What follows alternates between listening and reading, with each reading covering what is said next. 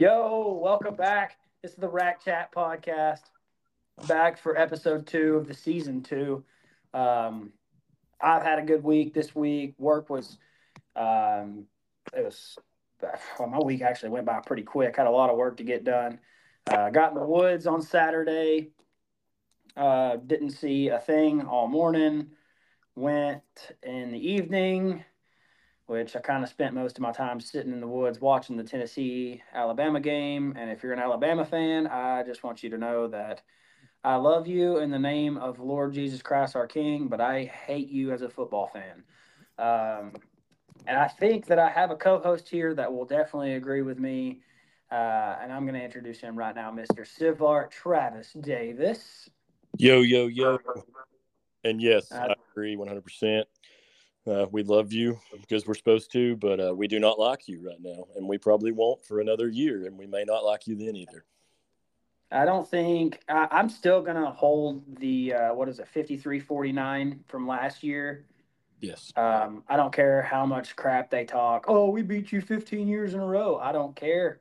Well, We beat you 53-49. I felt So, it was very odd that the refs were wearing crimson and white last night, or so it seemed. I mean, yeah, it but seemed that we'll, way. we'll leave that there. I'm sure there's Bama fans that listen. And just if you are, we'll pray for you and your sanity.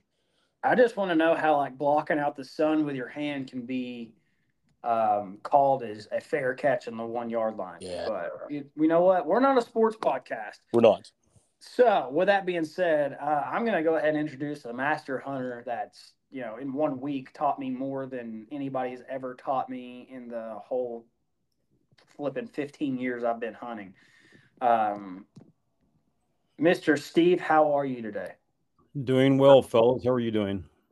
Oh, we're great. I'm I don't know if amazing. I would So, say master hunter. what, you wouldn't call yourself the Jägermeister? I was sitting in a tree stand a couple of days ago. I was actually thinking about this is my 47th year of chasing whitetails. So I have a lot of tricks up my sleeve, and I've learned a lot through the years, and I've made every mistake that a guy can make, and I'm still learning as we go, but nobody's ever called me the master. Well, I'm going to tell you that just based off of last podcast, I went out, moved my sight around, started messing with my pins. I texted you about going to a thumb Yep. button. You gave me some topics on that to think about. I think we texted quite a bit last week about hunting and stuff. But speaking about hunting, you went on a hunt in northern Missouri this year or this Yeah, weekend. just got home a few hours ago, actually. I went up, had 3.5 days in northern Missouri. Usually it's phenomenal hunting, but you actually got me thinking a little bit, because last podcast we actually talked about the October lull. Does it exist? And I still don't think it exists, but I ran into a lull that I was not anticipating. The farm we have access to hunt on, I actually got 3 different farms, and been hunting there for a little over 20 years, 22, 23 years, I guess, on the same farm. And get there, and it's one of these places you can walk in there in the dark. You know what tree to go to. You know what trail the deer are going to be using. Get there, and I'm like, this looks a whole lot different. And someone, it was not the landowner, because he's just an older guy that farms only, but somebody's been in there in my honey hole, and they've cleared out a bunch of trees and made a racetrack for side-by-sides. Huh. So ended up sitting there one sit, and I saw one doe about 70 yards away in a spot where I usually would see 15 or 20 deer. So it was time to reevaluate what was going on. So we pack up and go to. I'm sorry. Go ahead. So what I'm hearing is you threw out about 4 boxes full of nails in the racetrack to stop. No, I'm kidding. No, I didn't do that, because I'm like, I got other places. You guys have fun in this patch of woods. I'm going somewhere else. Yeah. So we gonna pack up, go to the other farm. We hunt quite a bit. Another one of those, you could walk in there in the dark. You know exactly what tree to go to. You know what trail the deer are using. And you get there and you're like, what's that brush pile? And all of a sudden you move a little farther and like, what's this brush pile? Yeah, they just finished logging it. So the actual trees that we normally would even put our stands on were gone. All the trails the deer were used were just covered in just mounds after mound after mound of tree limbs and treetops and everything else. So it required a lot of scouting to come up with the plan B. So you always go in there with plan A, you know what you got in mind and what you're going to do. But it didn't work. So I ended up sitting in found another spot. There was a kind of an isolated ditch, and I sat there, and I did see 11 deer yesterday evening, but nothing was really close enough for me to take a shot at. But finally figured out the pattern the deer were on, and now it was time to pack up and come home. But Plan B took place. I got on them finally. Didn't give up. But we'll see what happens on the next trip. I'm glad that you're sitting here talking about how far the deer were out, because that like leads us right into what the first topic I wanted to talk about. I seen it last week, and I'll start with Trav with this one. Right. Trav, how far is too far of a shot for you? Like, what's your comfortability knowing like now you're fighting comfortableness plus being ethical? Mm-hmm. See, and I think this can go a multitude of ways, like we kind of talked about pre-show, but like, this goes back to one, what is your skill level? How confident are you with it? How much have you practiced? How far have you been shooting? Okay. Me personally, when I'm shooting consistently, and I'll try to, of course, I'm not going to shoot a deer 60 or 70 yards with a bow like I do practicing, because I'm not going to keep it grouped consistently. If I'm in an openish area, I'm thinking somewhere between like 40, 45 is max. Like that is max. Like it, and it's going to have to be open. Now, tight area, I don't want it that far. And I know some people that will send them at 50 plus yards. And then, like I've touched on before, like you'll watch videos of these guys shooting like out west, like mule deer or elk, and they'll shoot like a 60-yard, 70-yard shot on something. But it's a lot more open area too. And for me, I think if you can be around 30 to 40, that's about, for me personally. Now, there may be other people that shoot more and are still staying that accurate at 50, 60 yards. But I feel like, and two, you need to know your bow and you need to know how, everything about it before you take that shot. If you're confident in that and you can kill at that, then go for it. But like I said, I think it goes back down to a personal basis there on what you want to do and what you're comfortable with. See, I agree with that. Like, I was noticing whenever we were sighting in my buddy John's bow, his old bow, his bow was barely sticking in foam at like 20 yards. Mm. I mean, like, I'm going to be lax when I say this. Probably only about 10 inches into the foam at 20 yards. So that got me thinking about my bow, and I was like, I want to see how far I'm sticking into foam at 30, 40, 50 yards. Because, like, that's foam. Yeah. And so with a broadhead, yeah, you're talking, a little bit more penetration. Mm. But, like, I'm not there with you is I don't, like I said last week, my money shot's 30, 35 yards. Yeah. And that seems to be about the ranges that I get in the woods. But I'm starting to hunt over a little bit more of an open field. I try to stay like 10 yards, 10, 15 yards off, like into the back end of the woods. But I want to have that clear open field shot just for the simple fact of like, they're not always going to walk down the edge of the corn row if the corn's taken down. They'll walk right through the woods or right through the cut down corn. So I'm starting to sit out a little bit more, but I started thinking the other night that I was like, man, if a deer walks out into the woods, like how far am I going to shoot? Would I ethically take a 55-yard shot? Because I know I'll hit it, but I don't know if I'm going to hit it where I need to hit it. Yeah. And if I'm not going to hit it where I need to hit it, that's not ethical. Mm-hmm. So yeah, I'm right there with you. I'd probably about 30, 35 yards, 40. I'd do 40, 45. But my money shot was like, if they're walking towards me, I'm going to wait for them to get into 30, 35 yards. But if they're walking left or right at 40, 45 yards, I'll take the shot. But if not, I'm just going to do my best to keep it, to try to get them to come in closer. Mm-hmm. But now we're talking about Steve over here, Mr. Missouri trap shooter or Missouri archery shooter of the year, probably slinging dimes at 75, 90 yards. 75 to 100 yards. Well, funny story for you. All these deer that I saw yesterday, we're on a trail, and every single one of them, not all at the same time, but every deer passed on the same trail, and everyone was 55 yards away from me. Didn't even pick up my bow. They're going from left to right, and so I had somebody that was around me like, well, I thought you could take that shot. I'm like, yeah, I can hit that shot. I can hit. I don't know, even with my broadheads, I'll do, I don't know, softball size targets at that distance, but I'm not going to do it to a deer. I mean, I'll practice. I've practiced 80 yards with my broad, and I could I hit a target at 80 yards, a deer at 80 yards, and potentially a kill shot? Yes, but I will never take that shot. 40 is kind of my limit. Uh, I think I don't know if it's just a respect thing I have for the animal. I think we owe it to the animal to be as ethical and as clean as possible.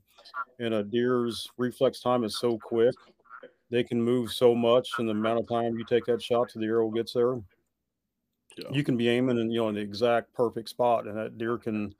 Everybody says they jump the string, but actually, what's happening is they're bending down, squatting down to load up their legs like a big spring, so they can get the heck out of dodge when they hear that sound. They don't know what the sound is; they just hear something, so they're going to leave. And you can have a perfect aim spot on a deer, and always aim like bottom third on the chest cavity. But you can actually shoot over the top of a deer with a perfect shot. And the further out you get, I think we start getting in that 40 yards, 50 yards. I think that's where you really have a problem with the deer having more time to move on you. And once you get past 50, if you're one of those guys, you practice that, and you're comfortable with it. Heck yeah, go for it. But I think it gets to a part where the deer doesn't really pay attention to the sound. 60 yards, 70-yard shots are not going to pay attention to the sound like they would at 30 yards or 40 yards kind of thing. So, yeah, like I said, I practice long distance, but I will not take a shot on a deer over 40. Yeah, I mean, I think that's about the common consensus of just about everybody I know. And I mean, and I listen to these people. It's like, oh yeah, I'll shoot deer at 60 yards. I'm like, where in the woods do you have a 60-yard shooting lane? Yeah. Like, because if you're in some dense woods, because I mean, I hunt some pretty dense woods, even during the fall and winter. And the leaves turn and they fall. I still don't have a 30-yard shooting lane. I mean, I can get out there, and this is the thing that I really need to work on is, I get out and I range trees. But my problem is I'll range too many trees where I first start forgetting yardages. So I'm like, okay, I'm picking 3 or 4 trees from left to right, and I'll range their yardages, and I'll have to base it off of that because you don't have time to pick your rangefinder up, click, okay, pull back. By the time you pull back, oh, he's done walked 5 yards. Okay, well, he was at 30. He walked 5 yards. And I think that's where having like a pin sight rather than a single pin kind of helps that a little bit. You can just easily adjust with your pins. But like I was saying, I get too caught up in thinking like, oh crap, that tree was 20 yards. He's kind of walked in 3 to 4 yards. Okay, where do I need to aim now? But like you said, I try to put it right in considered their armpit. That way, if they do duck, I'm still hitting low first third or middle to high second third, because you would love to have that heart shot, and I wish that I could just hit it there every single time. But I mean I'm taking that's where you're aiming is right in that little armpit shot, Steve. I I take my shot based off of where do I want the exit to be at, not where do I want the entrance to be. Hmm. I want to go through the heart. And so I'm looking at on the animal, if it's perfectly broadside, quartering away, quartering towards whatever it is. I don't look at where do I want to hit it. I look at it like where can I put an exit wound that's going to go through the heart on the way through. Again, if you're off an inch, 2 inch, whatever kind of thing, I mean, that's going to happen. But that's what I try to do is I shoot for where do I want my exit. What about you, Trav? What you got? Where are you aiming on a live deer? The same spot you said. That's just kind of the old thing that I got taught when I got started hunting. Shoot right here, and okay, that's and it's kind of one of them things. Of you hear it your whole life and you kill a few there, it's like, that's where I'm going to keep going, And I think anybody that hunts long enough is going to make a mistake and hit one in not a great area. I shot one with a muzzleloader one time and gut shot the deer. Did it die? Yes, but and I was young and the deer was still running when I shot it. So I mean, which makes it more of a challenge there, of course. But how much do you guys change it if that's your normal spot? Let's assume a deer is broadside. You're going to put it right in the pocket, so to speak. Yeah. And how do you change your aim point if a deer is quartering towards you? Do you still put it in the pocket, or do you change where your aim's going to be at? If he's quartering towards me,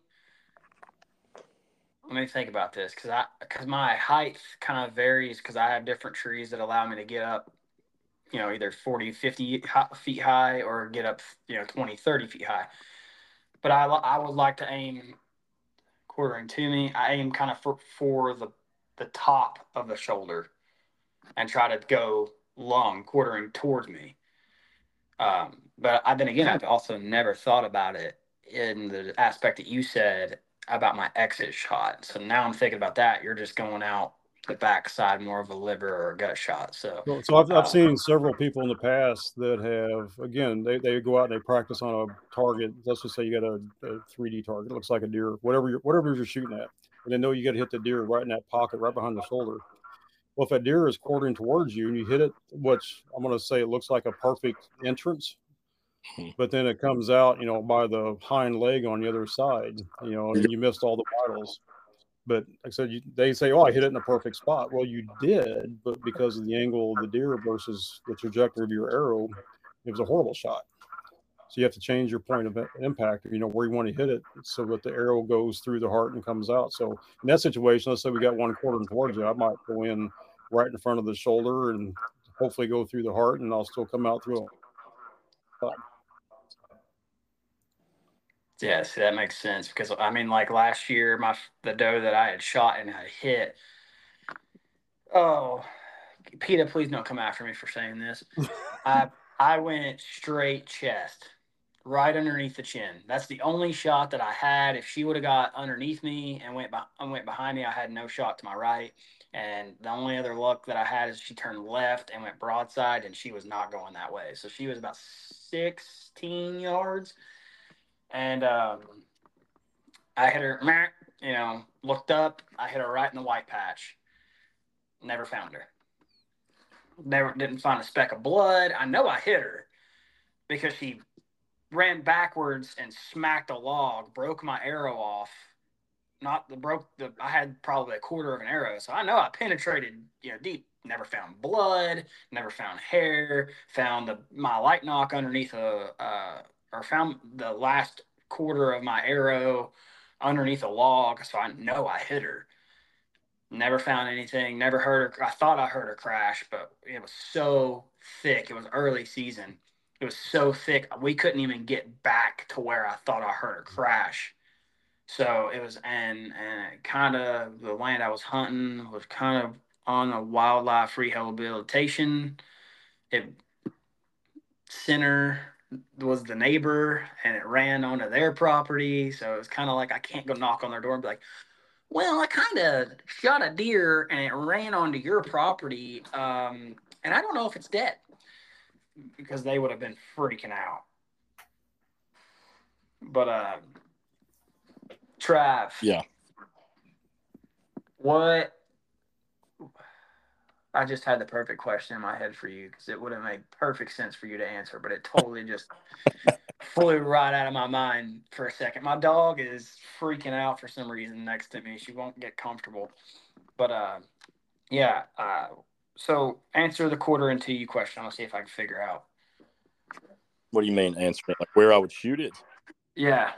I mean, he's putting a whole different Mr. I'm not master hunter over here, all kinds of different scenarios for us, I don't know. I'm kind of with him. You're going to have to pick a spot, and that's going to change my style because I've always just tried to stick it right there behind the shoulder. And I'm with you. I did when I think I was like 18. I was bow hunting, and it was a buddy of mine's bow that I'd been shooting at a pendulum sight. I hate them. I hate those sights, but it was what was on it, and I was young, dumb, and broke. And I was hunting from the ground and had a doe walk out, and the only shot she's seen me, and it was about 35, 40 yards. And I shot, and I literally cut the hair on her chest. And the only way I knew I'd done this is we were hunting a little piece of property, and another buddy was about 180 yards down the hill, and he shot the deer. It ran right to his stand. He shot it, and when we got there, like, her whole chest was just cut open. Like, I just was just shot hitting it. But like I was with you, I tried to shoot right into the chest just because it was the only shot I had with the deer standing there looking dead at me. And, it wasn't smart looking back. It wasn't the most ethical. The deer.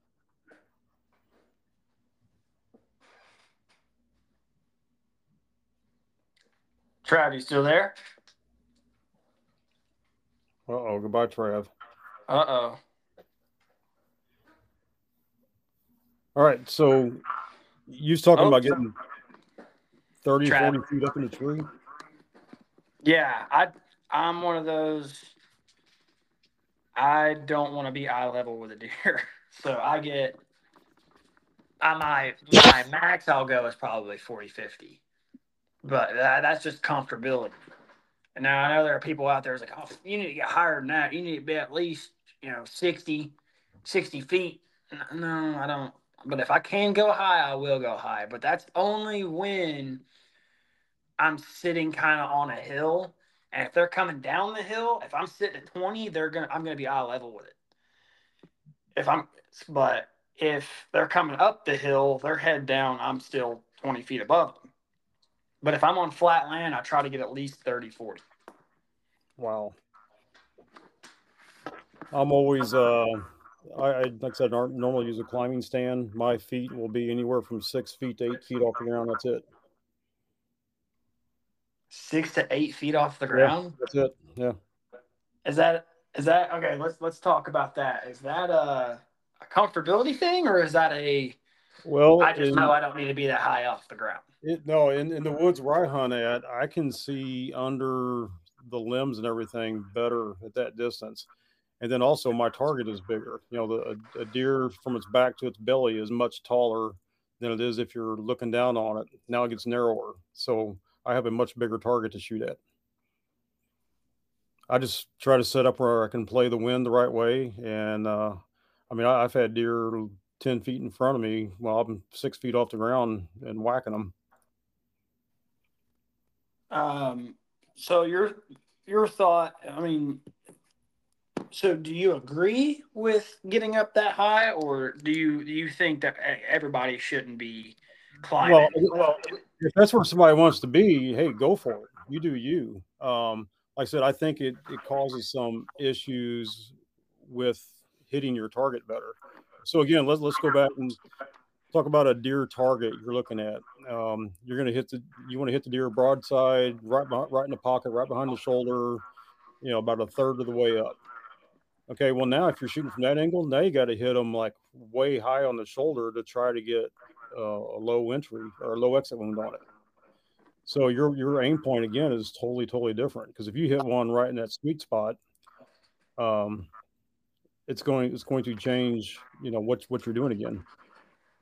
Yeah, you're going to come out low and not even hit a vitals possibly, or maybe just catch the bottom of one lung is going to be it. Okay. Well, now that Trav got back on, we had some connectivity issues. Luckily, it wasn't nothing too serious. Yeah, I'm back. So, but yeah, we were still talking about how high you getting up into the tree. I know me and Trav talked about this last season, talking about these old tree stands that, oh God, he was given, that I was given by a buddy, and I'm so if he's listening, Jason, thank you for letting me use that tree stand, but it did scare the crap out of me a lot. It was an old Grand Slam tree stand, and it didn't even have a front bar on it. So it was really weird climbing up. But I can't tell you how many times I got up about 20 feet, and I'm like shivering. Like I cannot stay. Like I was shaking because I did not know if this tree stand was going to hold me. I actually had the conversation last night. The property that a friend of mine owns now, I can't give out too many details on it, but we were talking on stands to hang and stuff like that, which it's we're going to hunt it a little this year, I think, but there's a lot of work that needs to be done. This property that hasn't been taken care of in about 7 or 8 years, I think, and it's thick. Well, I mean, there is some areas that there's patches of briars and what used to be food plots that, I mean, you can't even see through. It's insanity.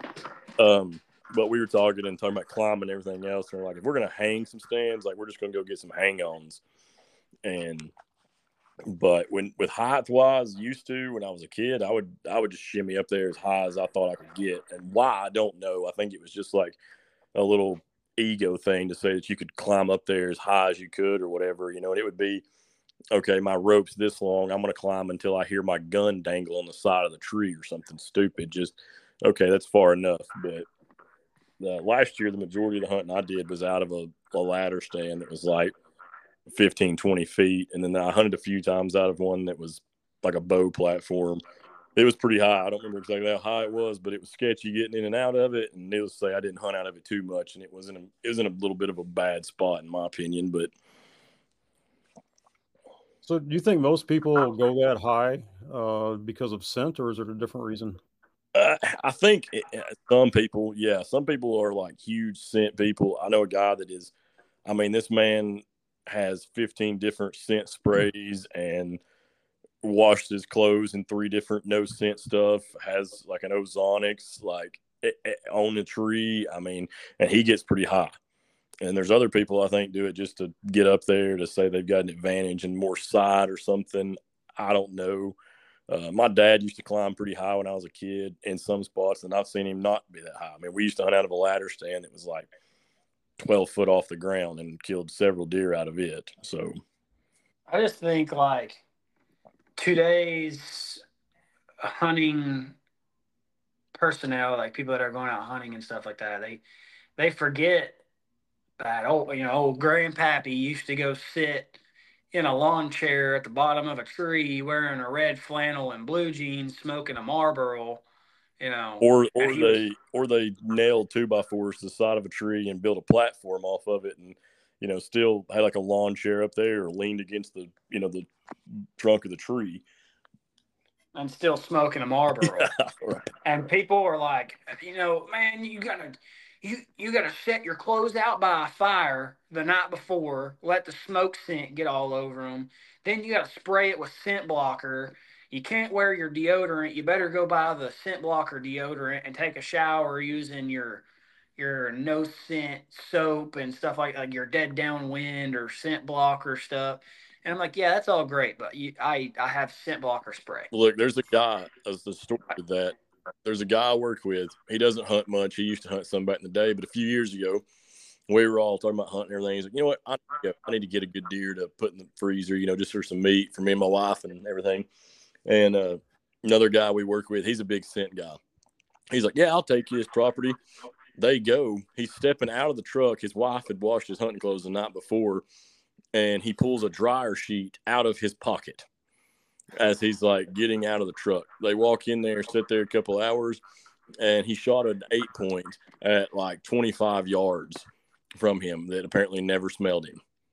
And he just like wanted to rub that in all of our faces because everybody was going on about scent and going about this spray and that spray. And he's like, well, I had a Downy dryer sheet in my pocket when I got out of the truck. Maybe that's the trick, So what's your take on scent, Steve? Like, are you a big scent guy, or are you a grandpappy did it this way, I'm doing it this way?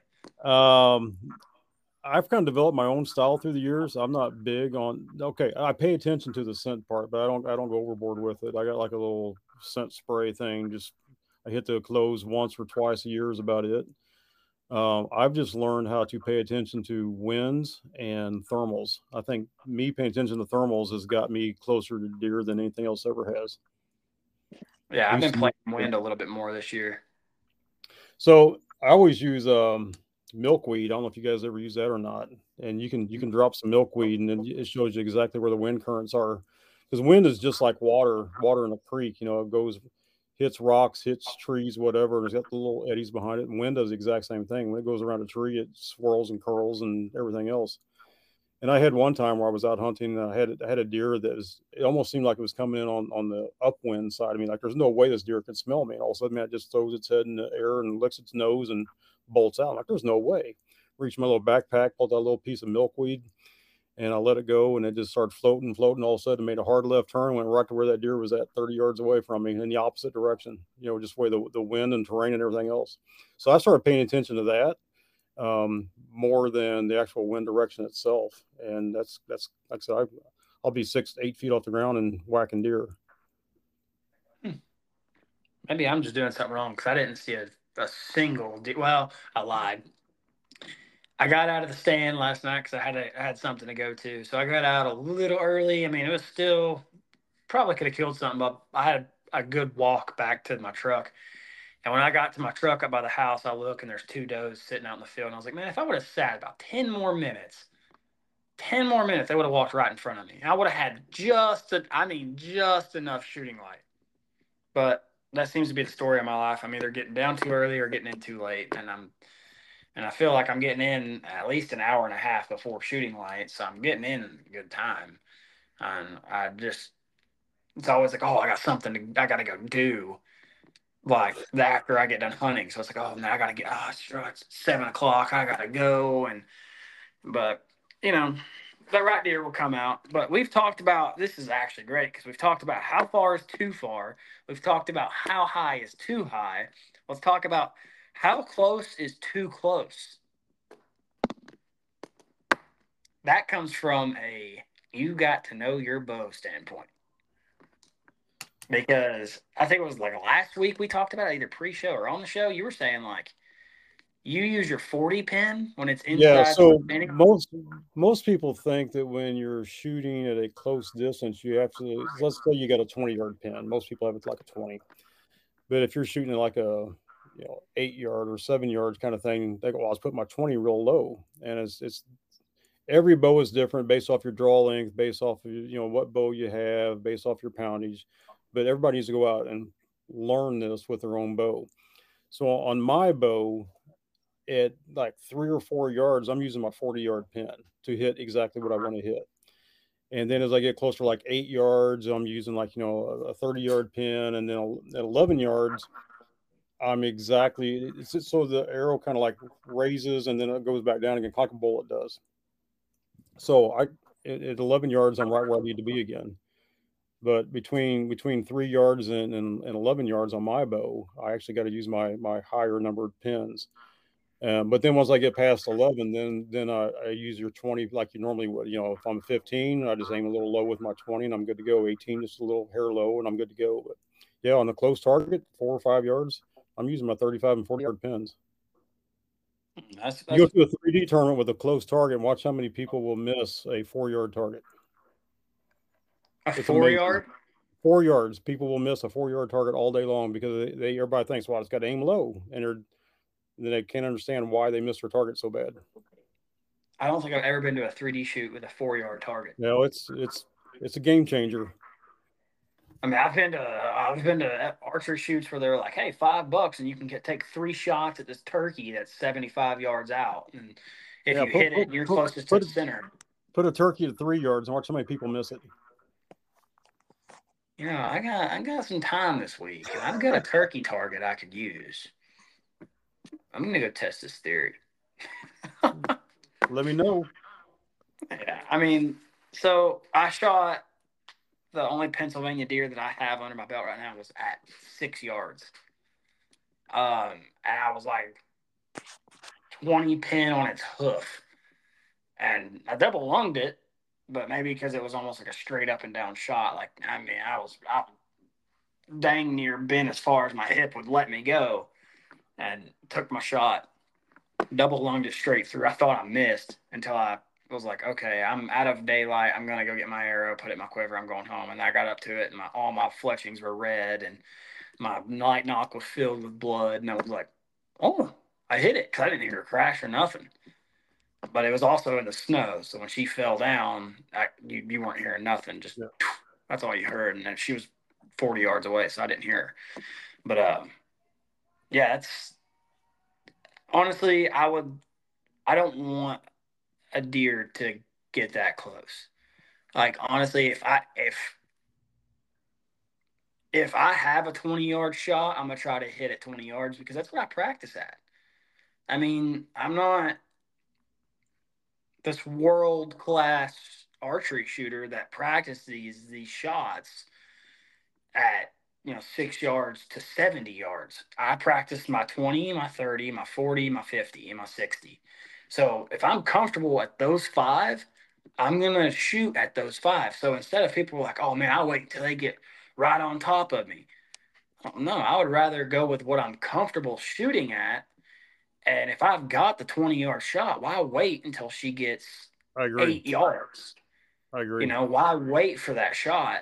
You know, Again, if like you she's said, 20 yards and she's quartered to me, and I know within 15 yards she might go broadside, yeah, I'll let her walk into 15, hold my 20 pin low, and but you let her said the fly. magic words though. You're comfortable with it. If I got a deer at 30 yards and I'm comfortable with it, I'm going to take the shot. I'm not going to wait for it to get 15 yards. Why wait for a shot at 15 I'm comfortable with when I'm comfortable with the one at 30 kind of thing? But yeah, you have to practice that stuff. We mentioned that quite a bit on the last podcast about how important practice is. But yeah, the same thing. Practice those close shots. Again, can you hit a deer with a 20-yard pin instead of your 40-yard pin at 5 yard? Yeah, you're going to hit it, but are you going to hit it exactly in the spot you want? And when I'm talking about missing the target, like I just referenced a few minutes ago with a 3D target, I'm talking about the little, the 12 ring, little 1 inch circle. Most people can't hit a 1 inch circle at that distance. Well, I know, like at the 3D archery tournaments that me and my brother-in-law were going to, it was always like 38 yards, 47 yards. Yep. Those were main your shots up to like 52, and then you would get to that one. It was like 16 yards at a gopher, and you're like, oh yeah, this is gonna be easy. You pull back and you shank it, and you're like, what? I've been sitting here banging out 50, 60 yard shots in the 10 ring, and now I can't even hit this gopher dead center in the chest. So I understand where you're coming from on that one. And then Trav's over here like, yeah, I'm shooting 50-yard shots right into the side of my barn. No, that was about a 70, 80, but yeah, right. And I'm blaming that on my kids screaming at me right when I hit the Oh yeah, sure. Blame it on the kid. excuse, Throw the attention elsewhere. exactly. No, I tried to shoot. I didn't last year shoot that far, and this year I've tried taking a lot longer shots, and I was practicing, like you, up to like 60, 65 yards. And once I got past that, I could hit them, but it was a little low or a little to the right or something like that. And I was like, all right, I'm not going to take a shot on a deer this far. And it was more or less just kind of shoot for fun. Like, you're just out there shooting to see how consistent I can keep it at this range, But yeah, I don't know how I feel about. I'm gonna have to try that close range stuff. You got me thinking. That's what I've been sitting over here quiet. I've been sitting here thinking, like, could I do that, something that small or something like that in that close, or am I going to miss and my ego be completely murdered at that point? So along with, I want to talk for like a new hunter standpoint. And I know Steve's going to have so much to say about this, so we're going to let you speak last so I can get Travis's opinion on this too. But like, new hunter, brand new bow, you got it sighted in, you got, we'll say, you went out and spent the money and bought a 3D deer target, which is awesome. If you've got that capability, go ahead. But if you're shooting off season in 3Ds, shoot the insert all day. But when you're starting to sight in, get your muscle memory to put it where you know a kill shot's going to be, because that, I'm gonna guarantee you. I mean, it may be a kill shot. You're just going to wait 6 to 8 hours to go find it, but you need to start practicing putting it in the armpit or where the heart's going to be. So aiming low in the armpit, taking in count for your the deer going to drop, because I have seen a video where they did a scientific study on it where a deer can duck 2 feet in half of a second. So when they hear that thump from your bow, they're ducking. That's why you aim low for that armpit shot. I would say that's how you're practicing, Trav. Yeah, I mean, if there's somebody new, I don't know, if you go and buy I don't have the 3D target. I'm shooting the block target like, I've had forever. I end up buying another one the other day because mine suddenly become MIA. And we don't have to get into that conversation tonight. But so I just bought another one, and I've got spots marked on it and everything else. And I'll go and get like the stickers that you shoot for like a kid, like the BB gun, like that are like bright yellow, and I'll stick them on there and try to hit them or keep it as close to that as I can. Trying to keep it as high as possible. And I think if you can get the muscle memory down of like consistently hitting that spot you're shooting at, is going to help you.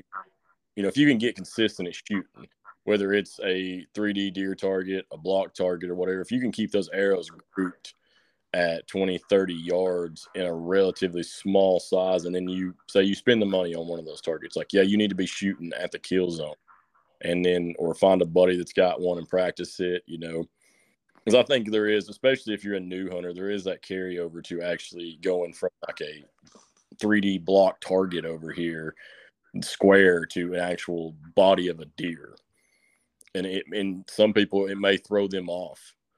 I remember the first deer I was going to shoot at with a bow, I didn't end up getting to take the shot, but I was in like panic mode, like trying to figure out how to place it, how to link, everything else. I was young. I didn't get to take the shot, but I think it helped me being young and having the bow and everything, and going into almost like target panic, overthinking where to shoot. But I'm with y'all. Shoot for the kill shot if you're on a 3D target, but also just learn how to stay very consistent and keep your arrows grouped on whatever you're shooting on.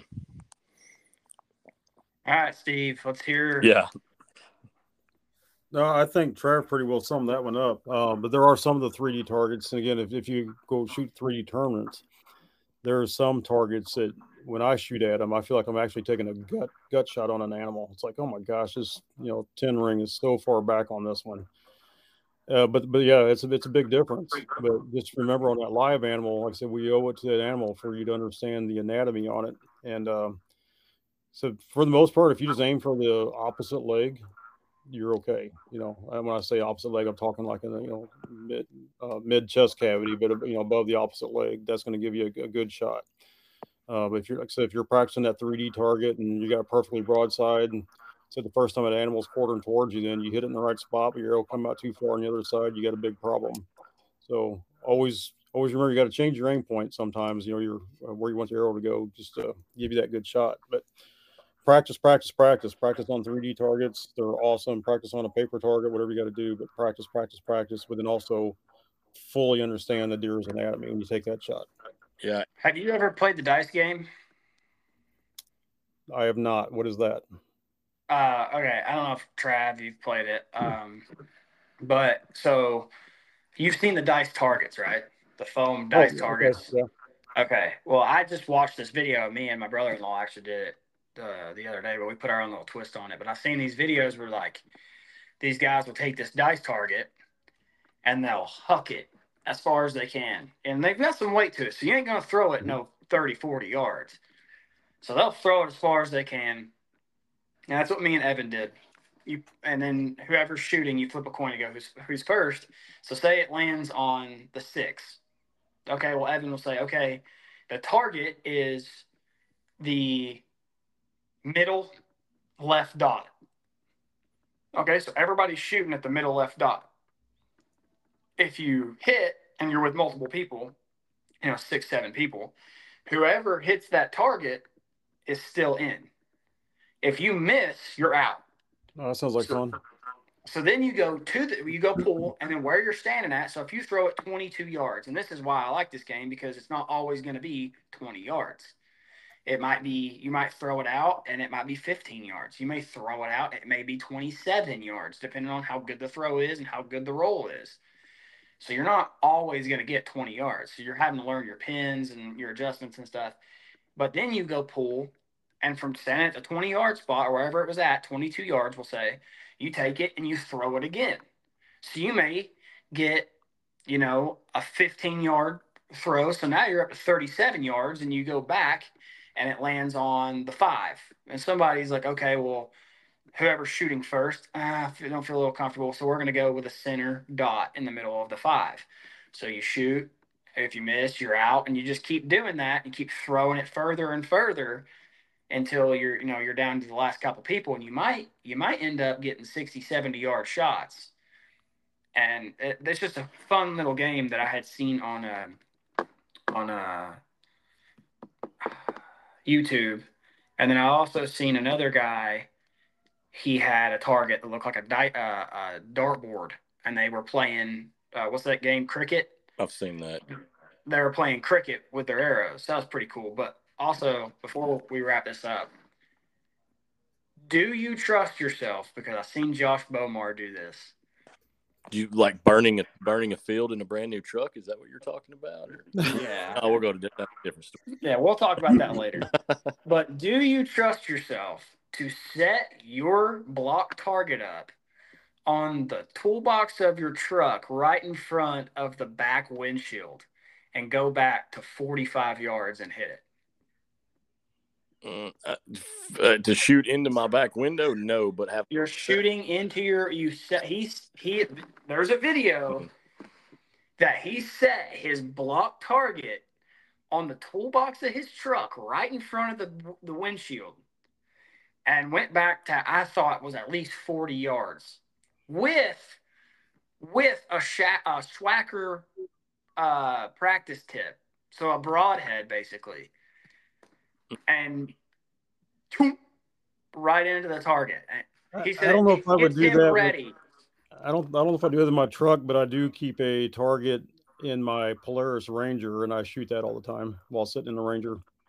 But would you trust yourself to make that shot into the back of your? Okay. I've shot off my tailgate, like with it sitting on the tailgate at 30, 40 before. I might put it like in the back of my bed, yeah, but I'm not putting it up on my windshield.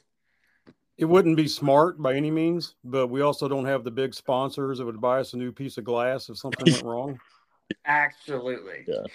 So anybody, Yeah, I wouldn't because I don't have that kind of expendable money.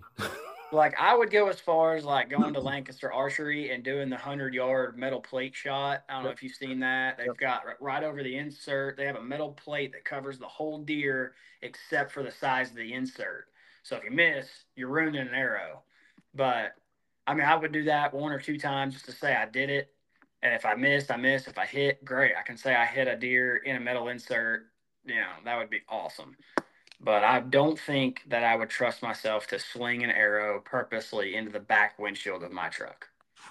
Yeah, like I said, trust myself, but I would not do that. Yeah. No.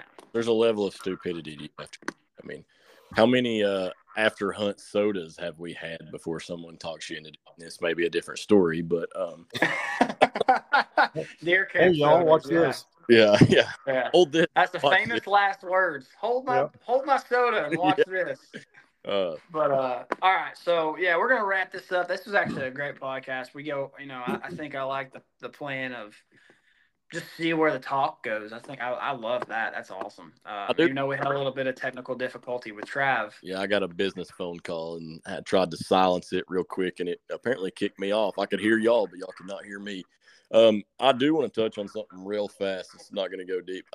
Anyone listening to this that is new to hunting, we've touched on, like being ethical with your shot and the animal. Like, I do want people to realize, like, yes, you're doing this as a sport and it's something that we love to do. You're harvesting an animal, but you also need to take it real seriously that you are taking an animal here. You're harvesting it, and this is not something that really takes lightly. And that's why we tell you to practice. Like, don't just, shoot a couple arrows on a Monday and hit the woods on a Saturday and think that you're good, especially if you've not been shooting. Like, you want to do this animal justice and take it as ethically and as fair as possible. Because, like you said, it is another creature out here. You're doing this to feed your family or yourself and everything else. And I just feel like we should touch on it a little more, maybe real briefly and quickly to end this up. Yeah, I agree with you. I heard this story somewhere about a guy getting his bow straight from the bow shop and going right to the woods with it. Yeah, heard that. But absolutely, I think this season I will also want to talk about young hunters and like hunter's remorse. um, being prepared to know you just took a beating heart. Yes, it is an animal, but you're still. I know my first time I killed a deer, I was young. After all said and done, it hit me, and I was shook about it. I was like, oh wow, I just Well, and just killed something. there's something to be said, like, and we've all touched this on like last season and a lot of episodes of like, if you grow up hunting and you get taught by like your parents or your grandparents or both and stuff, like you get taught that. And there's something too with like a lot of kids, like you're gonna start out like squirrel hunting or dove hunting, and you're gonna get taught like when you kill this, like anything you kill, you're gonna eat, and like you're taking a life. You're not just killing this for sport, like you're killing this to eat. And you can become. I'm not gonna say desensitized to it with like bird hunting. Like everyone knows I'm a big waterfowl hunter and stuff, and there is some difference because I had this conversation recently with a buddy of mine's wife of like there is something different about shooting a duck or a dove, and I don't know if she said she couldn't correlate it between like whether it was the size of it or what compared to shooting a deer. Like she's never shot a deer. She's like, it doesn't really bother me to shoot a duck. She's like, but I feel like it would bother me to shoot a deer. And I was like, it's something I'd never thought about because I guess when you grow up in the sport, then it doesn't. You don't think about it that way. But someone who's new to it, I could see that. Like if you're shooting a squirrel or a duck, it's you're not gonna have the same remorse as you are a good sized deer. Or That's the Walt Disney syndrome. yeah, I mean, it really is. I mean, Yeah, I mean, everybody talks about, oh, you went out and shot Bambi kind of thing, and I'll just say it about Disney, but it's true for a lot of the yeah, kid shows like that. Is they've taken animals, which are animals, they are totally different than a human being is. Yes, it's still a living creature, but the conscious level, their thought process, everything is just so different than what we are, and they've humanized them.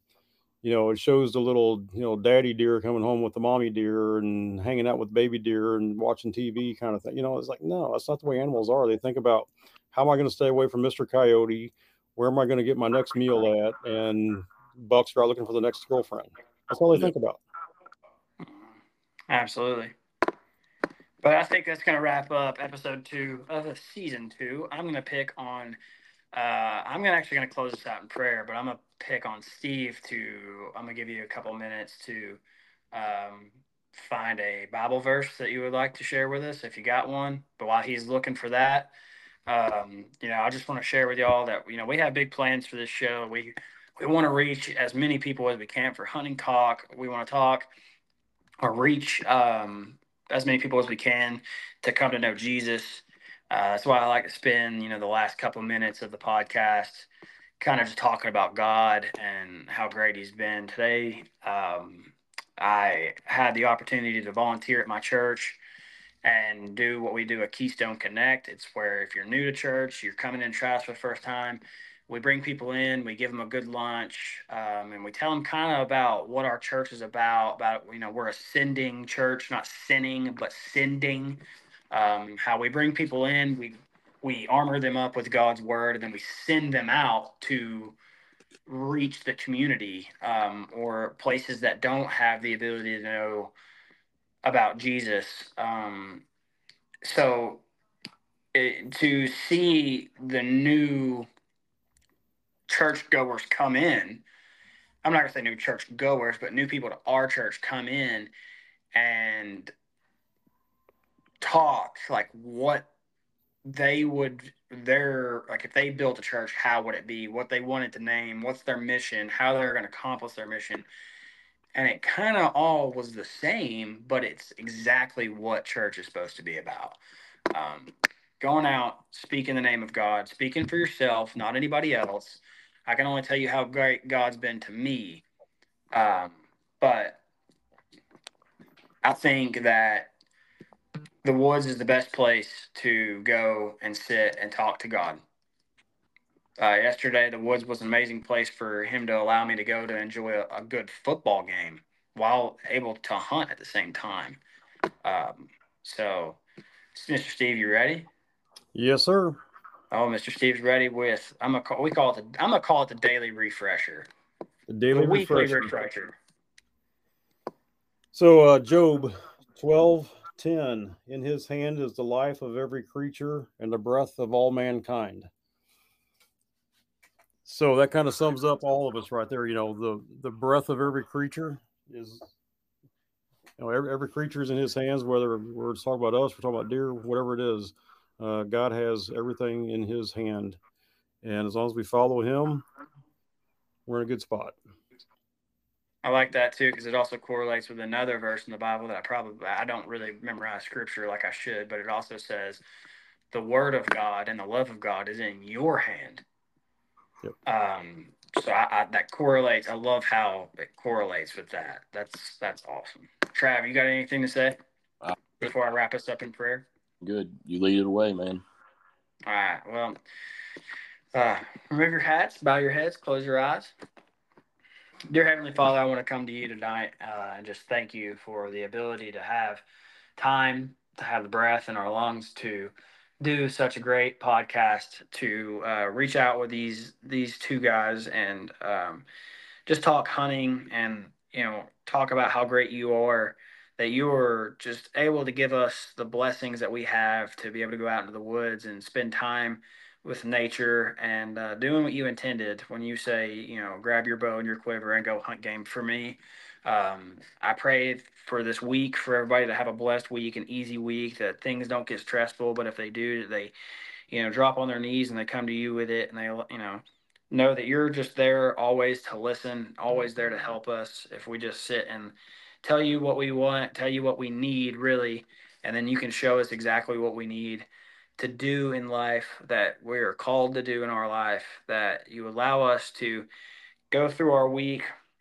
and just know that you're right there with your hand over top of us. If there's someone out there listening, they need you. I pray that you can just reach down and cover them with a blanket of grace and love, and show them, who you are, and get them to open their eyes and realize that with you everything is possible. Through any storm that comes your way, you're right in the middle of everything to help them. So thank you for these two guys that you allow them to come on the show. Thank you for all the listeners that you've given us and allow us to talk just stuff that we love every week. So we ask all these things in your blessed Son's name. Amen. Amen. All right, guys, well, that's going to wrap up episode 2. Now I'm going to hop off here and go watch the Eagles beat the Dolphins down to the ground. So with that being said, say goodnight, Trav. Good night, Trav. Say goodnight, Steve. We've lost Steve. I think we lost Steve. But anyways, good night, Steve. We'll see you guys later. Peace out.